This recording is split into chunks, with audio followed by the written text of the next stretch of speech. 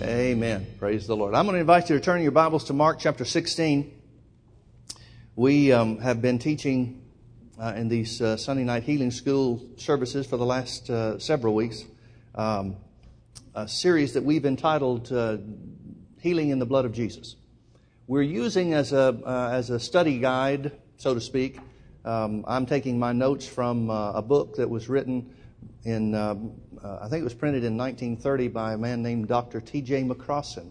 Dr. McCrossin was a well-known Greek scholar, and he brings out some things in his book that concerning the Greek language particularly that are, in my opinion, very rich and very helpful in understanding the doctrine of healing and what God intends for His people. If you haven't gotten the book, you can get a hold of it through Brother Hagin's ministry. He and Dr. Hicks, back in the early 80s, I believe it was, secured the rights to the book and had it reprinted. And it's still available now. I know that some folks have said they've gotten it on Amazon as well. But it's I'm getting a wave from my wife saying that there are some back at the bookstore as well if you wanted to get some back there. So at any rate, Dr. McCrossin, it's an excellent work. It's not a quick read by any means. There are some things in there that take time to read and look over and digest and reread, and at least for me, it may be easier for you to read than for me, but nevertheless, we're using that kind of as a guide. Dr. McCrossin brings out or establishes 6 reasons why healing that he believes from the language, the Greek language particularly in the New Testament, 6 reasons why healing, bodily healing, physical healing, was a part of the atoning work of Jesus, the redemptive work of Jesus. And so one of the ones that we want to talk about tonight, where we've gotten ourselves to, his reason number 5 is because healing is the commandment of the church. Now in Mark chapter 16, Jesus, after He has been raised from the dead, spends some time with His disciples, and then gives them the Great Commission. Now the Great Commission is usually referred to over in Matthew chapter 28. Go into all the world and preach the gospel to every creature. Go and make disciples of all men, literally is what it says. But if you compare Matthew chapter 28 and Mark chapter 16, it is the entirety of what is known in the church world as the Great Commission. Now Mark 16 brings out some parts of the Great Commission that Matthew does not identify. We'll talk about the differences. We'll talk about some of those things as we go. Mark 16 verse 15, Jesus, just before He disappeared from them, was received back unto heaven, He said to them, Go ye into all the world and preach the gospel to every creature. He that believeth and is baptized shall be saved, but he that believeth not shall be damned. Now the baptism He's talking about here is not water baptism. Water baptism doesn't save you. What He's talking about is being baptized into Christ. He that believeth, in other words, to believe in your heart that God has raised Jesus from the dead and to confess with your mouth Jesus as your Lord, according to Romans chapter 10 verses 9 and 10. He said that's what causes you to be baptized into Christ. That's the baptism He's talking about. There's one Lord, one faith, one baptism, the Bible tells us. Being baptized into Christ is everything. Water baptism is an important thing. It's a good thing. It's a ritual that we follow in the church, but it's just an outward sign of something that's already happened on the inside of you. If you haven't already been saved, going into the water does not save you. If that were the case, then all you'd have to do is go swimming and everybody get saved. It's not the water. The water is a symbol of that which has already happened on the inside because you believe God. So that's what He's talking about here. Not water baptism, but being baptized into Christ. He that believeth and is baptized, believe the gospel, in other words, that Jesus is raised from the dead, and is baptized into Christ, shall be saved. But he that believeth not shall be damned. And these signs, verse 17, and these signs shall follow them that believe. In my name they shall cast out devils. They shall speak with new tongues. They shall take up serpents, and if they drink any deadly thing, it shall not hurt them. They shall lay hands on the sick, and they shall recover. Verse 19, so then after the Lord had spoken unto them, He was received up into heaven and sat on the right hand of God. And they went forth and preached everywhere, the Lord working with, King James says them, but it's in italics, the translators added it. Certainly the Lord worked with them, but that's not the point He's trying to make. The Lord working with and confirming the Word. See, God wasn't just working with them, He's working with the Word. He'll work with anybody that preaches the Word. So they went everywhere and preached The Lord working with and confirming the word with signs following. Now notice in verse 18, the last of the 5 signs that he said will follow them that believe in his name is they, the believers, the believing ones literally, shall lay hands on the sick, and they, the sick, shall recover. Dr. McCrossan brings out that this is a commandment that Jesus gave to the church. He said this is going to be one of the signs, one of the earmarks, one of the proofs of those who believe in Jesus. Now, who is it that's going to believe in Jesus? Everybody that accepts the gospel, makes Jesus the Lord of their lives. He's not saying these are the signs that will follow the ministry. He's not saying these are the signs that will follow those that are especially called. He said these are the signs that are supposed to follow everybody that believes in the name of Jesus. Now, the fact that he tells them this is proof that healing must be a part of the work of the New Testament church. I don't mean the church inside the 4 walls. I mean the people of God. Now, if you're reading from, I believe it's the New International Version, you'll notice that there is a little note there. There may be other versions, translations of the Bible that say something similar. But I believe it's the NIV. If you're reading in the NIV, you'll find that there's a little note or notation or some kind of little letter or something that'll bring you over to the reference or the end of the page or wherever it happens to be, depending on the format of the Bible that you're reading. And it will say, beginning with verse 17, where it says, and these signs shall follow them that believe. Verse 17 through verse 20? Verses 17 through verse 20, if I remember correctly, I don't have one in front of me, it's been a long time since I saw it, but I believe it's in the NIV that say these verses are not adequately supported by the original manuscripts. Anybody got an NIV or a translation that says something to that effect? No? 1, 2, couple? Okay. Let me explain to you what that is. The Bible, the one that you're holding, whatever version it is a collection of different manuscripts written at different times, discovered at different points in time, that were compared, consolidated, and therefore we have what is known as the canon of Scripture. The canon of Scripture is made up of the 66 books that are recognized as authentic, given by the Holy Ghost. Now, there are other books, other things that were written that are not part of the canon of Scripture. If you came out of the Catholic Church or you've got a Catholic Bible, you'll find out that there are a certain set of books that's called the Apocrypha. And there are different Gospels. There are different, I think the Gospel of Timothy is one. There are different books of the Maccabees and different things like that. Things that were written, things that are historical documents, but they are not recognized by those scholars, the group of people way back when, that identified what was the original canon of Scripture. Now, the canon of Scripture is identified by certain things. Number one, any book that is recognized as authenticated as a part of the original canon has to reference and has to be referenced by 2 other books of the Bible. In other words, the scholars who identified the original canon of Scripture are trying to prove the Bible by the Bible. It would make sense that if somebody is coming up with something that is unscriptural. For example, if one of the 4 Gospels was written, and these were written by men, as we believe, inspired by the Holy Ghost. But if Matthew is writing something, or Mark is writing something, Mark wasn't an eyewitness of Jesus' ministry. This is John Mark, that was Barnabas' cousin, or nephew, I guess it was, that went with Paul and Barnabas on his first missionary journey, got overwhelmed by the circumstances and left and came home. Not a great start.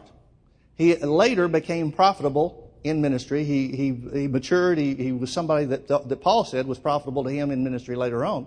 And so he was somebody that matured in the things of God. Well, that's the Mark that's writing this gospel. How does Mark know? He got saved through Barnabas, his uncle. How does he know what Jesus did in his earthly ministry? He wasn't there to see it. How does he know? Well, there's only one way he could know, and that's by revelation of the Holy Ghost. But if Mark is writing something that somebody like Matthew or somebody like Peter or somebody like John knows didn't happen, then don't you think we would have record of that in some kind of historical documents that would tell us? We'll go a little bit further. The canon of Scripture, the original canon of Scripture, is made up of the 66 books that we know of as the Old Testament and the New Testament. Consequently, different translations use different manuscripts to build their text upon. The King James translation uses a different set of manuscripts, ancient manuscripts, that the NIV uses. That's why you're not going to find in the King James anything that says these scriptures, Mark 16, verses 17 through 20, are not adequately supported, because they are supported by the manuscripts that are used for the King James, upon which the King James translation is based. But what about the NIV? It's an accurate translation. It's worthy. It's reliable. What about them? Well, some people say, and I don't know really who to credit this to, I've got my suspicions, but some people say that the reason that these verses 17 through 20 of Mark 16, are not adequately supported by the original manuscripts is because those that believe in the gifts of the Spirit, those that believe in the doctrine of healing and things like that, even though it never was Jesus' instruction or Jesus' commandments, they came in after the fact and added it to Mark's gospel. And so many people just take the position that, okay, it's not part of it. Mark should end with chapter 16 and verse 16. He that believeth and is baptized shall be saved. Period. That should be the end. Now, if you compare that to Matthew chapter 28, that fits. So what are we to do with this? Well, there are two main ways that we need to identify whether or not this is accurate and is reliable for us to be believed. One is historical. Now, let me talk to you about historical. The other is the manuscripts themselves. Let me talk to you about the historical elements of this. The four Gospels were written while the apostles were still alive. You with me? After Jesus left and went to heaven, the church begins, the things happen as we know of in the book of Acts. It was during the time period that the book of Acts was taking place that the four Gospels were written. Matthew is not following Jesus around with a quill and a parchment, taking notes about what's going on, even though he is an eyewitness testimony to the account of the things that happened. It was after Jesus left that Matthew wrote. Now, why doesn't Matthew include these verses of Scripture that Mark identifies? Well, Matthew's gospel seems to be written for the purpose of persuading the Jews. That's why Matthew contains a lot of the genealogy. That's why Matthew deals with Matthew makes more quotes about the Old Testament and the law than Mark does or even John does. So Matthew wrote his account while Peter were still alive. Mark writes his account. Peter and John are still alive, as well as most of the other apostles too. But they're both alive when this account is written. John knows about these things. So does Peter. Luke writes his account. Luke was part of Paul's company. He's the same author of the book of Acts. Luke writes his account probably later than either Matthew or Mark. We don't know exactly for sure, but more than likely, Luke wrote his as the third of the four Gospels. And basically they're arranged in chronological order. Well, John's still alive. Peter's still alive. Why then does John come back after the fact? He's the last one. He's the oldest surviving one. He writes his gospel when probably all the other apostles, all the other disciples, original disciples of Jesus, have already passed on and gone to heaven. Why does John write his gospel? John seems to fill in the blanks on things that the others left out. John tells us of things that none of the others do. For example, John gives us more insight as an eyewitness testimony. He gives us more insight to the Last Supper and what the things that Jesus said and the prayer that Jesus prayed and those types of things than anybody else. Well, Matthew might have been able to give us some of those, but his purpose was primarily to convince the Jews rather than give us the intricate details of what Jesus said. Mark wasn't there, so he wouldn't know unless the Holy Ghost revealed it to him. Luke wasn't there, so he wouldn't know unless the Holy Ghost revealed it to him. Why did John tell us these things? John seems to be filling in the blanks of what the others didn't tell us. John's the one that tells us about the raising of Lazarus. Nobody else does. John's the one that tells us about, in chapter 9, about the man that was born blind. And they asked him the question, who sinned, this man or his parents? Why was he born blind? Jesus said, neither one. But he said, my job is to do the works of him that sent me. Well, what works did Jesus do? Jesus healed him. Therefore, the works of healing must have been what God sent him to do. Now, I know that a lot of religion will teach that God made the man blind so that Jesus would have somebody to heal. I'm sorry, that just doesn't fit with the rest of the character and the nature of God for me. First of all, sickness is not of God, it's of the devil. Acts 10:38 says, how God anointed Jesus of Nazareth with the Holy Ghost and power, who went about doing good and healing all that were oppressed of the devil. Well, that would include the guy in John chapter 9 then too, wouldn't it? That means his sickness, his blindness had to be satanic oppression. All sickness is. So John seems to be filling in the blanks. Now here's the question that I have for you.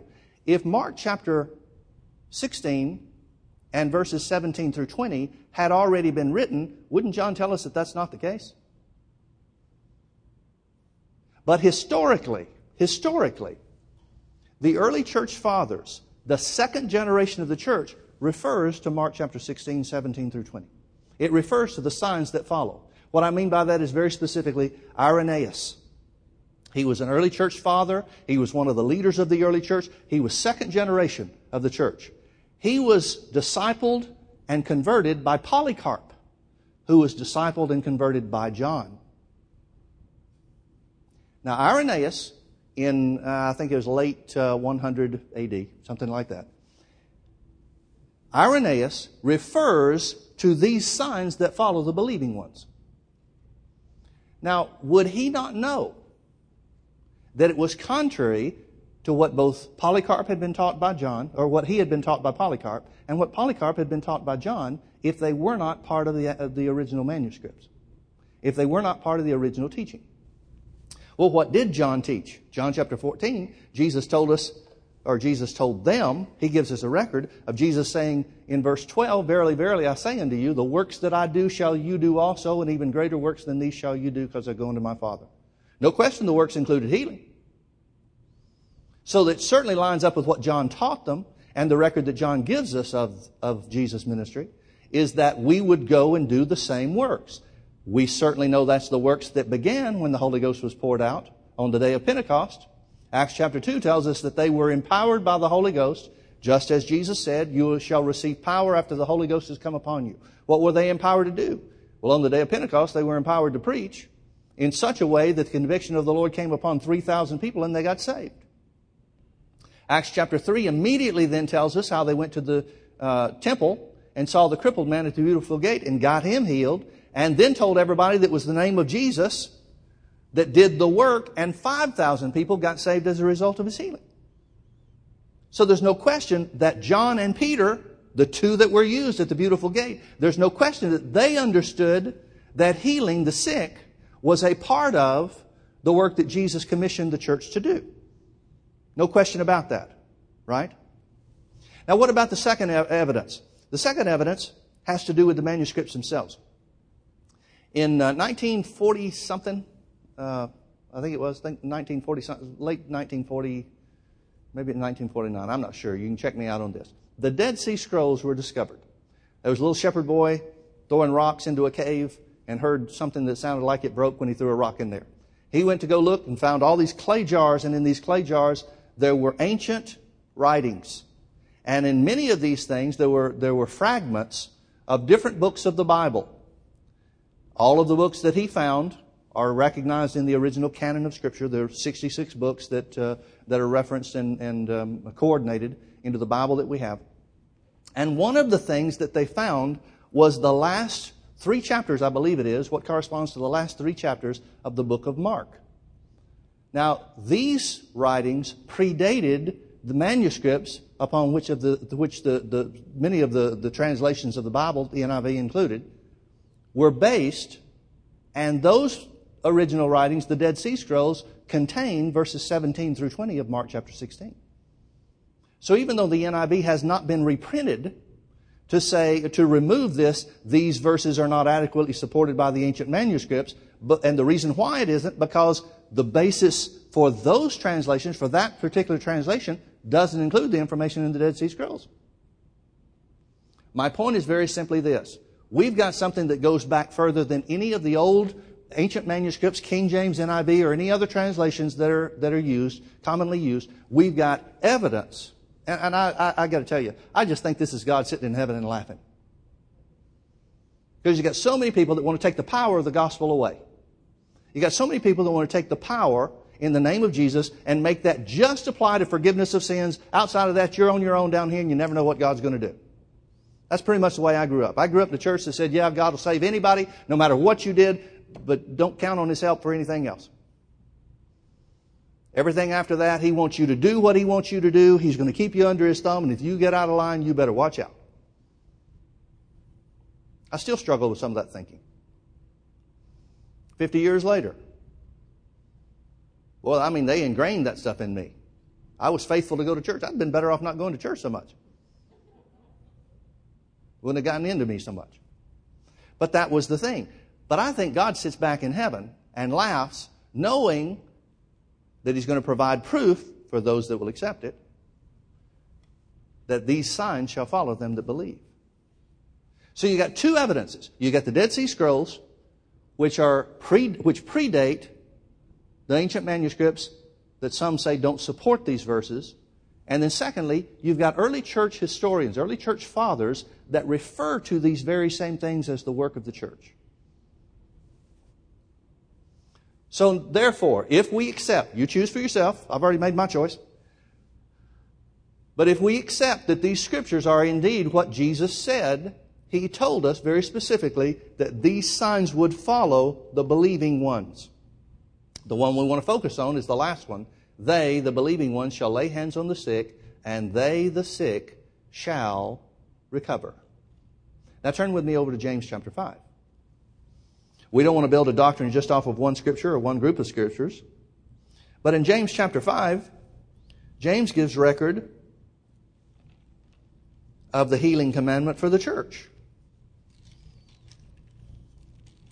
Now, folks, keep in mind what the writers of the Bible are telling us. The writers of the epistles,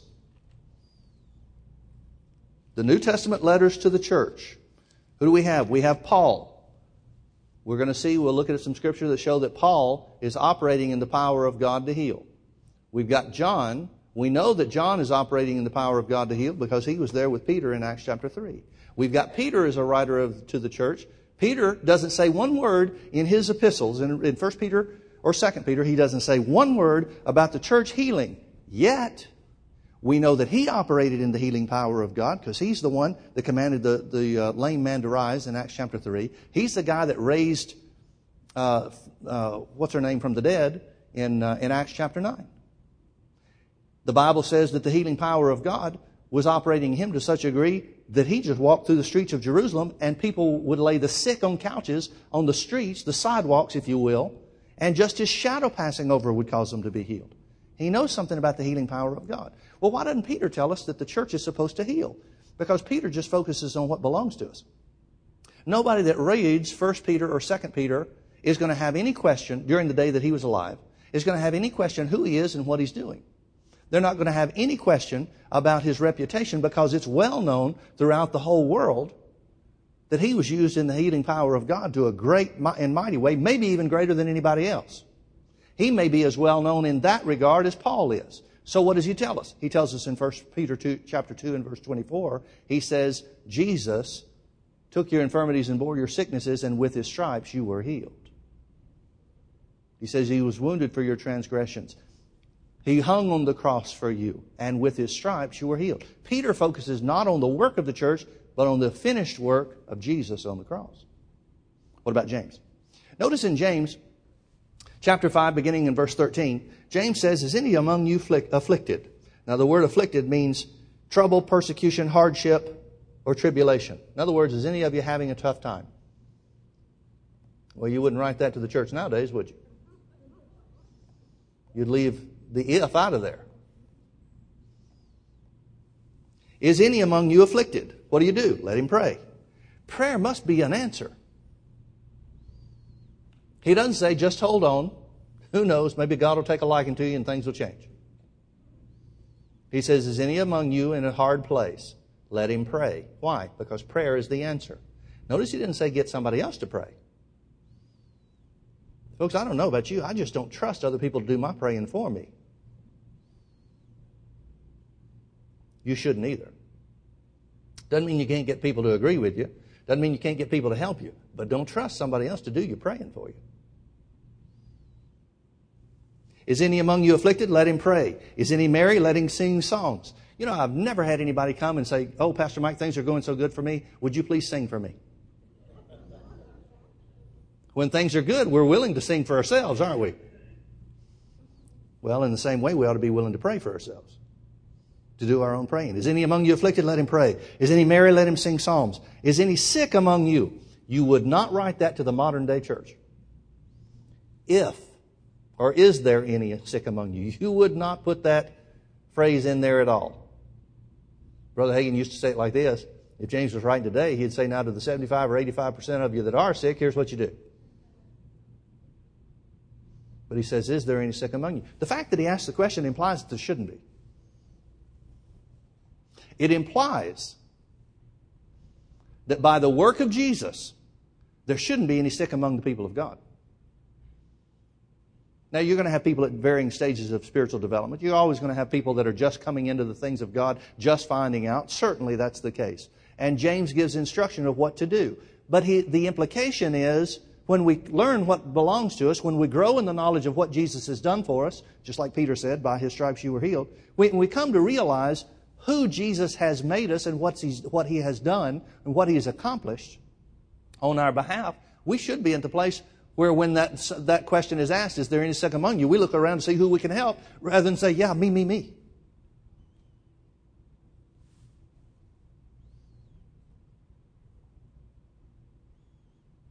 Folks, whether you know this or not, Jesus died on the cross, not just for your sins, but the Bible says He took stripes upon His back. Those stripes represent the same blood that was shed on the cross, shed in Pilate's court, for your physical well-being. Jesus shed blood so that His family would be a sickness-free people.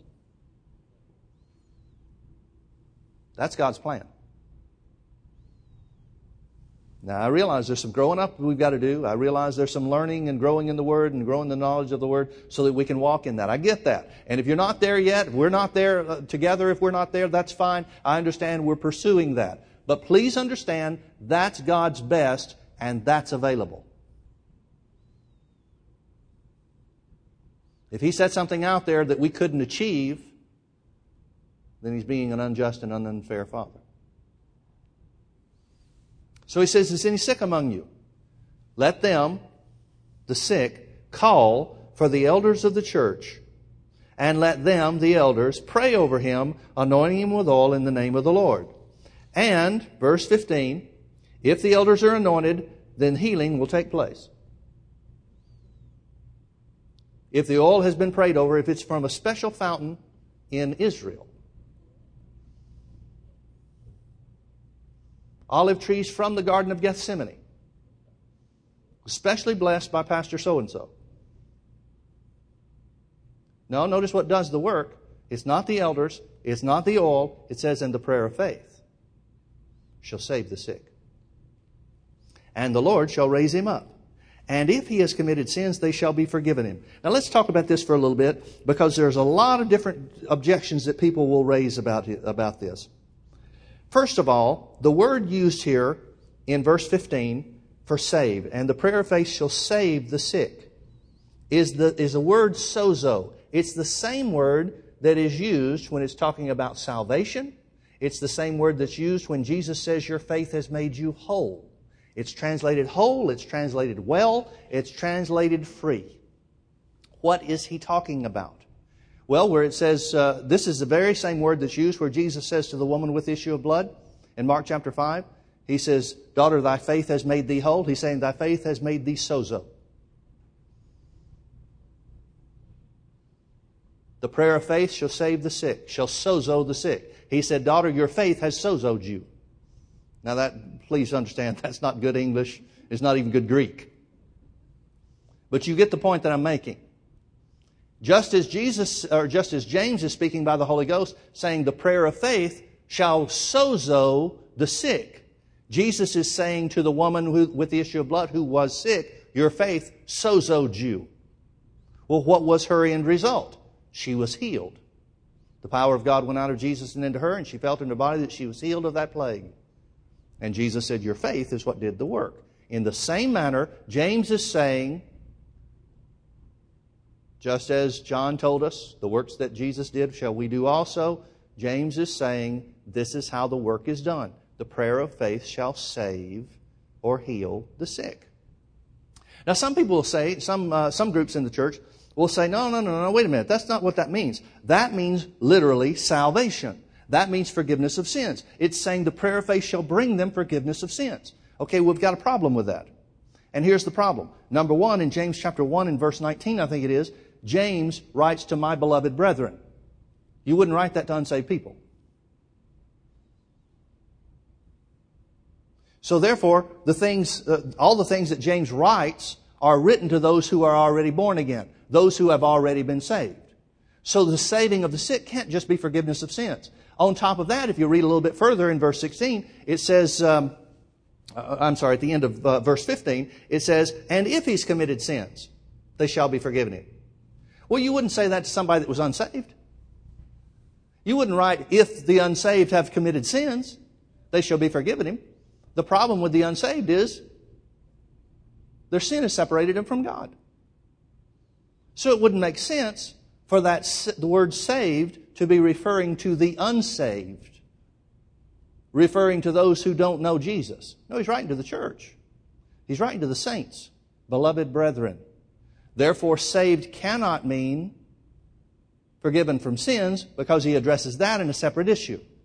He says the prayer of faith shall save, or literally make whole, the sick, and if these committed sins, they shall be forgiven. Notice it's the same prayer of faith that forgives sins that heals the body. He didn't say, now if there's sins involved, you'll have to say a separate and a distinct prayer. He didn't say that.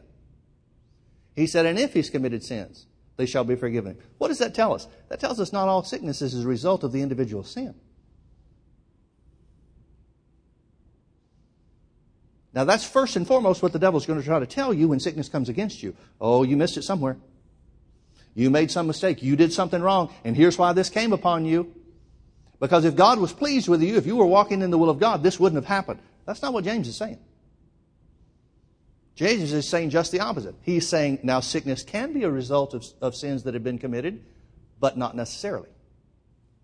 And either way, he says the same prayer of faith to receive healing will bring forgiveness of sins so that there's no hindrance for that healing to be received. Can you see that?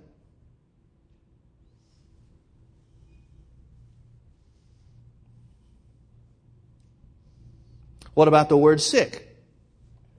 Dr. McCrossan brings out that this word sick is a word that means to be tired, exhausted, sick, or ill, and literally reads the one being sick or exhausted. And then he brings this out. He said this word is the word that's used to express Job's physical sickness in the Septuagint. Oh, now folks, we hear a lot about Job, don't we?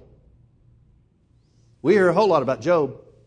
We hear about what God did to Job and what all things happened to Job and Job this and Job that and Job the other. Here's the word. Now, by the way, in case you don't know, the Septuagint is the Greek translation of the Old Testament Hebrew language.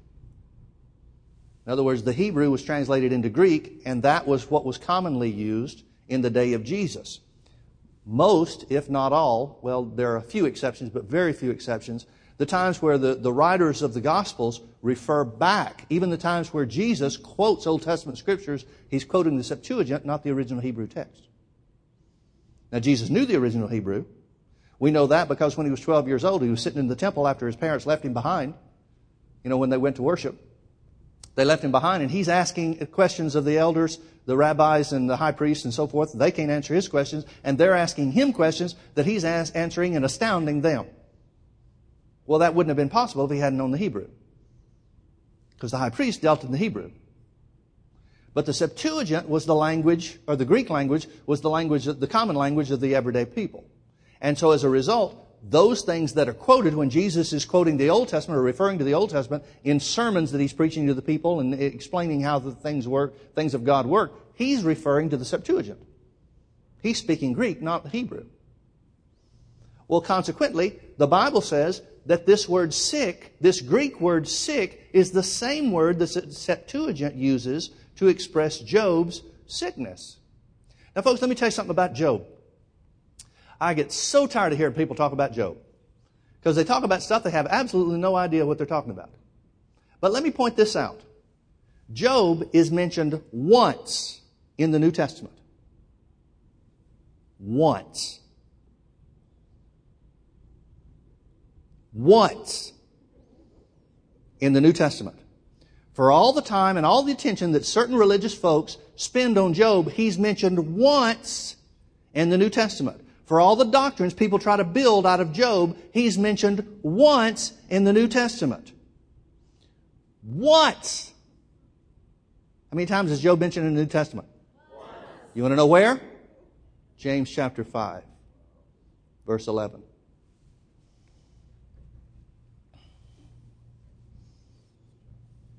Behold, we count them happy which endure. You have heard of the patience of Job. Notice he didn't say you have built a doctrine around the patience of Job. He said you have heard of the patience of Job and have seen the end of the Lord, that the Lord is very pitiful and of tender mercy. What is James, inspired by the Holy Ghost, the only writer in the New Testament that was inspired of the Holy Ghost to refer to Job? What does the Holy Ghost inspire James to tell us about the story of Job? His end was the mercy of God. Now, why does he tell us this in this place and at this time? Because he's saying just as Job was in a difficult situation, just as Job suffered with some things that were going on, he turned his attention to God. Job, the book of Job tells us that Job was healed when he began to pray for his friends. Remember? He's saying just as Job received the mercy of God, in the same way, let him that's sick, is any sick among you, let him call for the elders of the church. They'll receive the same healing mercy from God too. Notice verse 16. He goes on to say, after the prayer of faith saves the sick, and if he's committed sins, they shall be forgiven him. The Lord shall raise him up. Confess your faults one to another and pray one for another. Isn't that what Job did with his friends? Now you don't think, I know this is ridiculous, but just humor me for a minute. You don't think that's the reason why he mentions Job here, do you? The only one of the New Testament writers that refers to Job, you don't think that would have anything to do with it, do you? No, okay, never mind, just forget that. Why else would he be talking about Job? Why else would he bring up Job? He's saying that Job received the end result of God's mercy. What was the end result of God's mercy? Number one, Job was healed when he prayed for his friends. And number two, God gave him twice as much as he started with. I get amused at these people saying, well, I guess I'm just a modern day Job. Man, if you are, that's the time to start dancing. That's the time to shout. That means healing is yours and you're going to get twice as much as you started with. Confess your faults one to another and pray one for another that you may be healed. That's exactly what Job did. It's exactly the principle that Job used and operated in to receive his healing. The end result of the Lord's pity and the Lord's tender mercy upon him. Now, why is that so? Because the effectual fervent prayer of a righteous man avails much.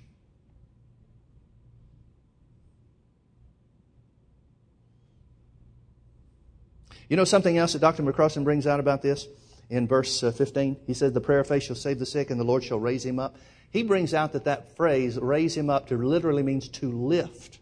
It's the same words that are used in Mark chapter 1 and verse 31 where Jesus lifted up Simon Peter's mother-in-law who was sick of a fever. It's exactly, Mark 1 verse 31 is the exact picture of Jesus reaching down, taking hold of someone, and lifting them up into divine health. That's what the Bible says in James 5:15, when the church operates in the power of God.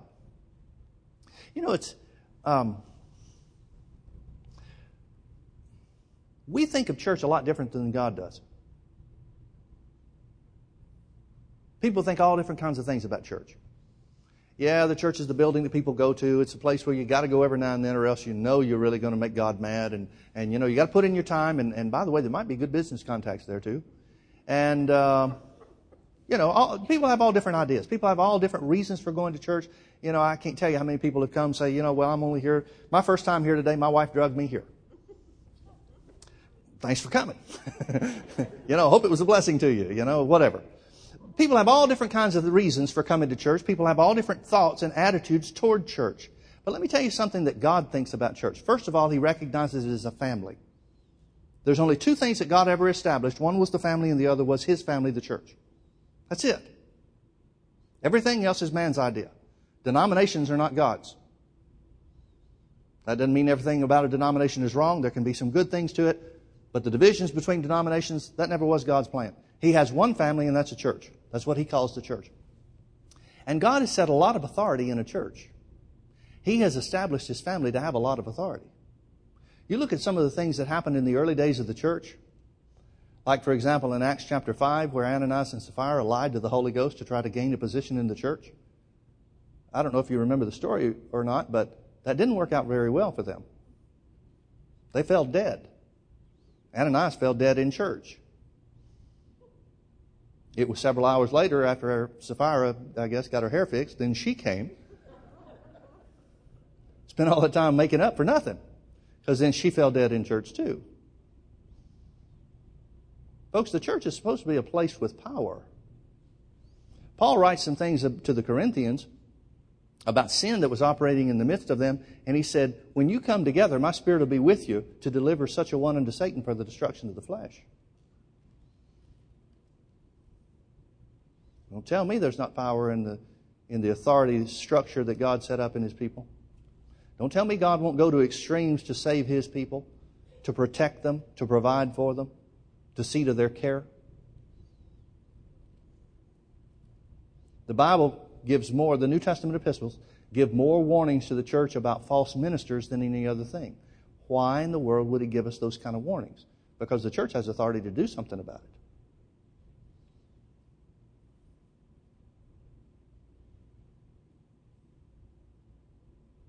So where it says the effectual fervent prayer of a righteous man avails much, I got to tell you, the Lord has begun to show me some things about prayer that I'd never seen before. I've been in this for, a good long while. It's not that I'm the old man of the church or anything, but I've got about 30 years of going on this stuff and have been taught well. I mean, I don't know what better teaching you can get than Brother Hagin, especially on the subject of prayer. And the Lord has been showing me some things about Paul and his prayer life, where Paul talks about the persecution that came against him that's known as his thorn in the flesh. When he talks about the persecution, think about this. We know of his missionary journey. The 3 missionary journeys covered a span of about 12 years of Paul's ministry, 12 to 14 years of Paul's ministry. We don't know too much about him before then. We don't know too much about him after that. But we know that his missionary journeys covered about a 12-year span. Now, in 12 years, we have record of some of the persecution that Paul endured. Now, if you take it apart and look city by city, town by town that Paul went to, there's only one place that he went to that he wasn't thrown out of town. If that's an accurate description of the whole 12 years, that seems like a pretty long time to me. Doesn't it you? Paul says about this persecution, he said, for this thing I besought the Lord, I talked to the Lord, I prayed to the Lord about this 3 times.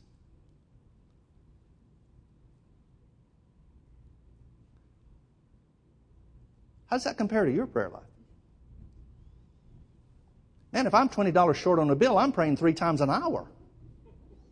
Aren't you? I mean, if there's something that's pressing on me, if there's something that's important, I'm keeping it right there. Now, that doesn't mean I'm begging God for it. Doesn't mean I'm asking Him for it over and over again. But I'm thanking Him for it constantly. Whatever I'm believing Him for, I'm thanking Him for it constantly. Paul said he prayed over this persecution 3 times in a span of 12 years. Now, I don't know if that was all 3 times at once or if it was spread out. I don't know what that was. I don't know how that operated, but I know this. I know that for Paul to talk to the Lord about it 3 times when we have record of a 12-year period of persecution means that Paul had some kind of relationship with God where prayer was a pretty serious thing. He said the Lord told him 3 times, my grace is sufficient for you. That's a really poor translation in the King James, because what it amounts to, what that really means is, my power will show up when the persecution comes. That's really what my grace is sufficient for you means. My power will show up when the persecution comes. Quit trying to get rid of the persecution, Paul. This is the way it is. Those that live godly in Christ Jesus shall suffer persecution. But when the persecution comes, my power will show itself stronger. Okay, well, I can imagine that to be, all right, if I pray about this, and listen, my first missionary journey, first place that Paul runs into is the deputy of the governor, Sergius Paulus, that tries to persuade the governor not to listen to what Paul says, and Paul commands that a mist fall upon him, and he be blind for a season. Well, tell me the church doesn't have authority. Now, I don't know what chapter and verse is for that, but Paul made it work.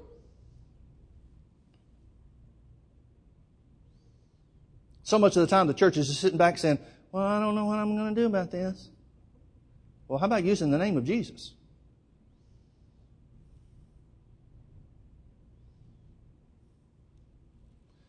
So Paul starts off pretty strong. But then persecution comes. Paul talks to the Lord about it. Maybe the Lord says, don't worry about it. My power will be stronger than the persecution against you. But the persecution continues time after time after time. Paul gets thrown in jail. He gets beaten several times. He winds up being shipwrecked. He winds up going through all kinds of different things. If it was me, I would ask the Lord about it again too. Wait a minute. My Lord, you sure this is the way to go? I think I'd prefer just not having the persecution. Wouldn't you?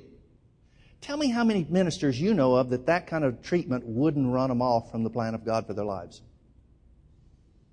Can you not see why God picked Paul? He was a guy that's going to hang in there. God knew that. God knew that as strong as he was persecuting the church, he'd be just as strong for the things of God. So anyway, long story short, this is kind of a side note. But long story short, Paul winds up asking the Lord about this 3 times. I guess after the 3rd time, Paul finally accepted the answer and said, okay, well, I won't talk to you about this anymore then. Is that what your prayer life's like? Should be. You and I should be communicating with the Lord in such a way that we're able to talk to Him about the things that are going on and get our answers and be satisfied and settled with the answer. It may take us a while. I imagine it took Paul a while. I'm guessing it took Paul all 12 years to get settled on the answer, but he finally got there. How do we know? Because he said, okay, I've learned. I've learned to take pleasure in the things that I'm weak, because where I'm weak, that's where the power of God's going to be strong. He learned to look for it. He learned to trust in it.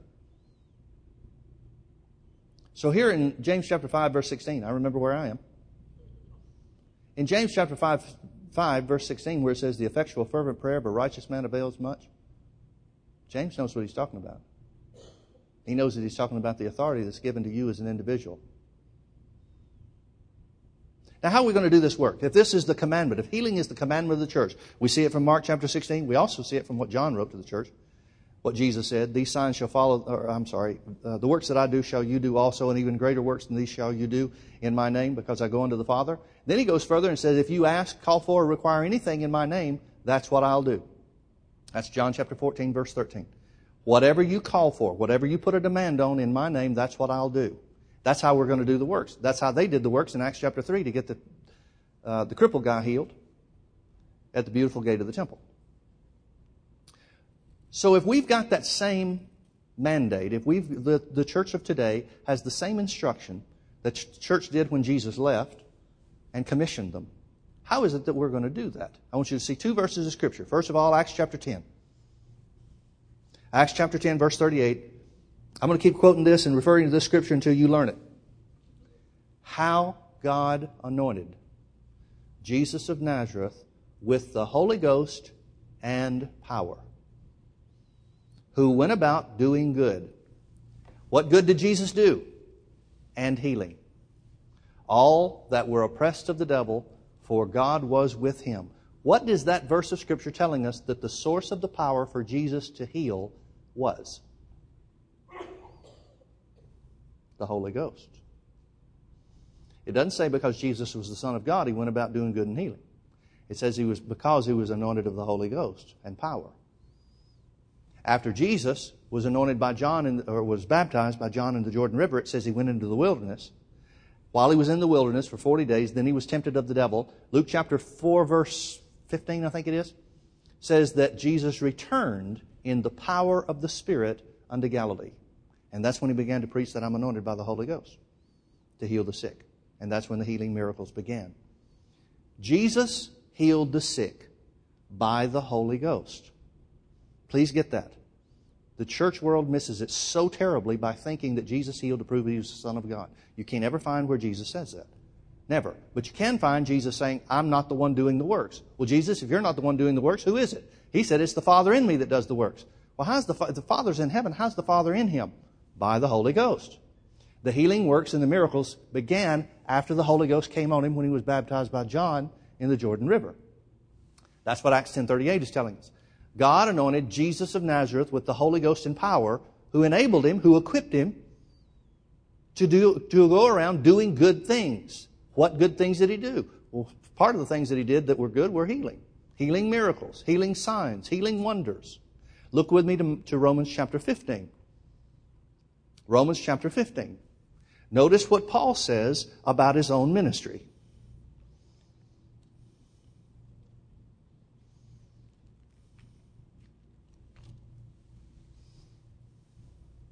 Romans chapter 15, I'm going to start reading with verse 18.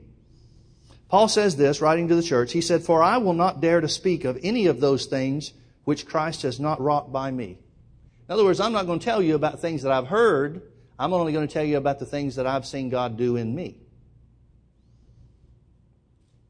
Now, why did He do those things through you, Paul? To make the Gentiles obedient by word and deed. Now, folks, what's interesting is that the modern day church says that Jesus healed in His earthly ministry to prove that He was the Son of God. Jesus never said so. However, the Bible says that we will heal to prove that Jesus is the Son of God. The modern day church has got it completely backwards. Jesus didn't heal because He was the Son of God. He healed because the power of the Holy Ghost equipped Him to heal. He healed as a man, just like you and I will. His purpose was to reveal the Father, not to reveal Himself, to reveal the Father and the will of God where healing and so forth is concerned. What's our job? Our job is to follow commission, to preach the gospel, including healing the sick, so that people will know that Jesus is the Son of God and that He's alive. Not to know that we've got power. Jesus, over and over again, Jesus, after He would heal the people, He would do miracles and things like that, Jesus would walk away. If Jesus was trying to prove that He was the Son of God, why in the world would He walk away? Wouldn't that be the time to build a monument saying, I am the guy. I am the Messiah. I am the Son of God. That's why you've seen these miracles. But Jesus not only walks away from the crowds over and over again, He turns to some people and says to them, don't tell what happened to you. He's not trying to make a name for Himself.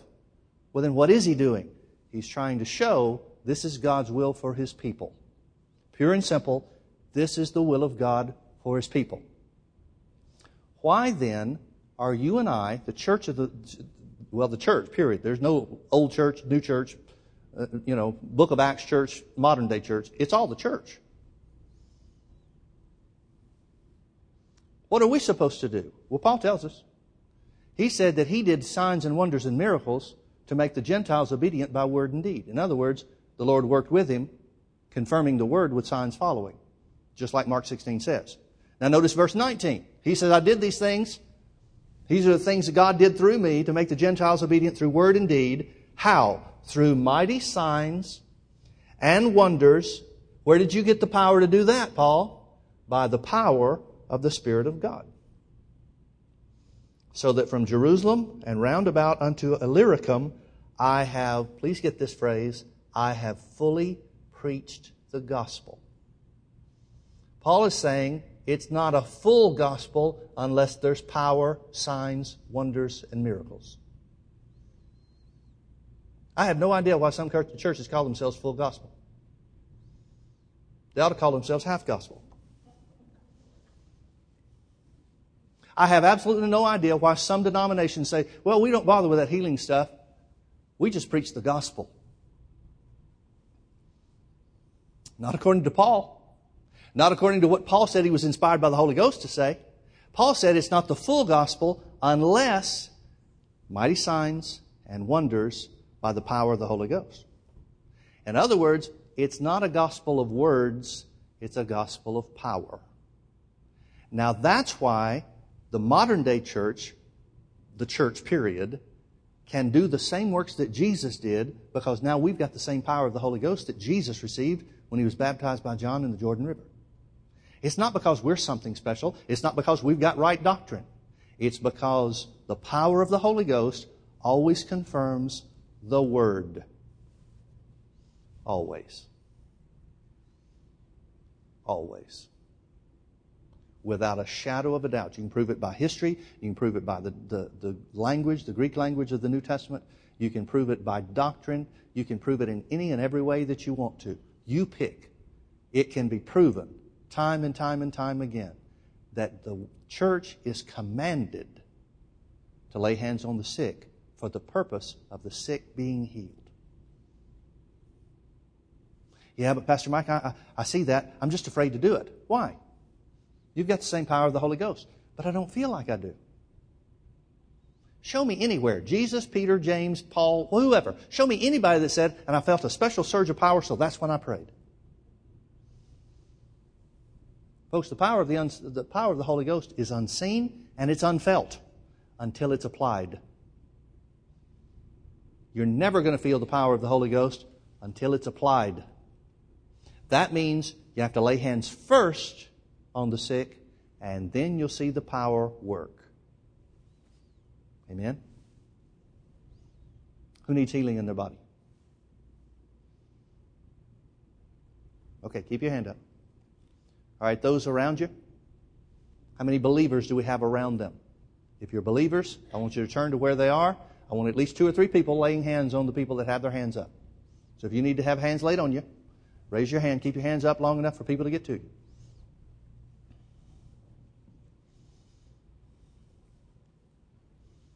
You can stand if you want to. You can sit if you want to. Doesn't matter. Posture makes no difference.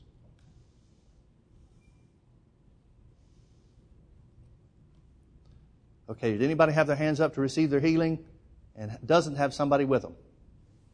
We need somebody else back by Jerry? Got it? Well, we've got a couple? Okay, good. Anybody missing out? Don't want to leave anybody out. Okay, now folks, remember, there are 2 directives that are given to the church. Number 1, these signs shall follow them that believe in my name. They, the believing ones, shall lay hands on the sick and they shall recover. The second directive is given to the ministry. If there's any sick among you, let them call for the elders of the church. Obviously, the people that are laying hands on you are not the elders of the church.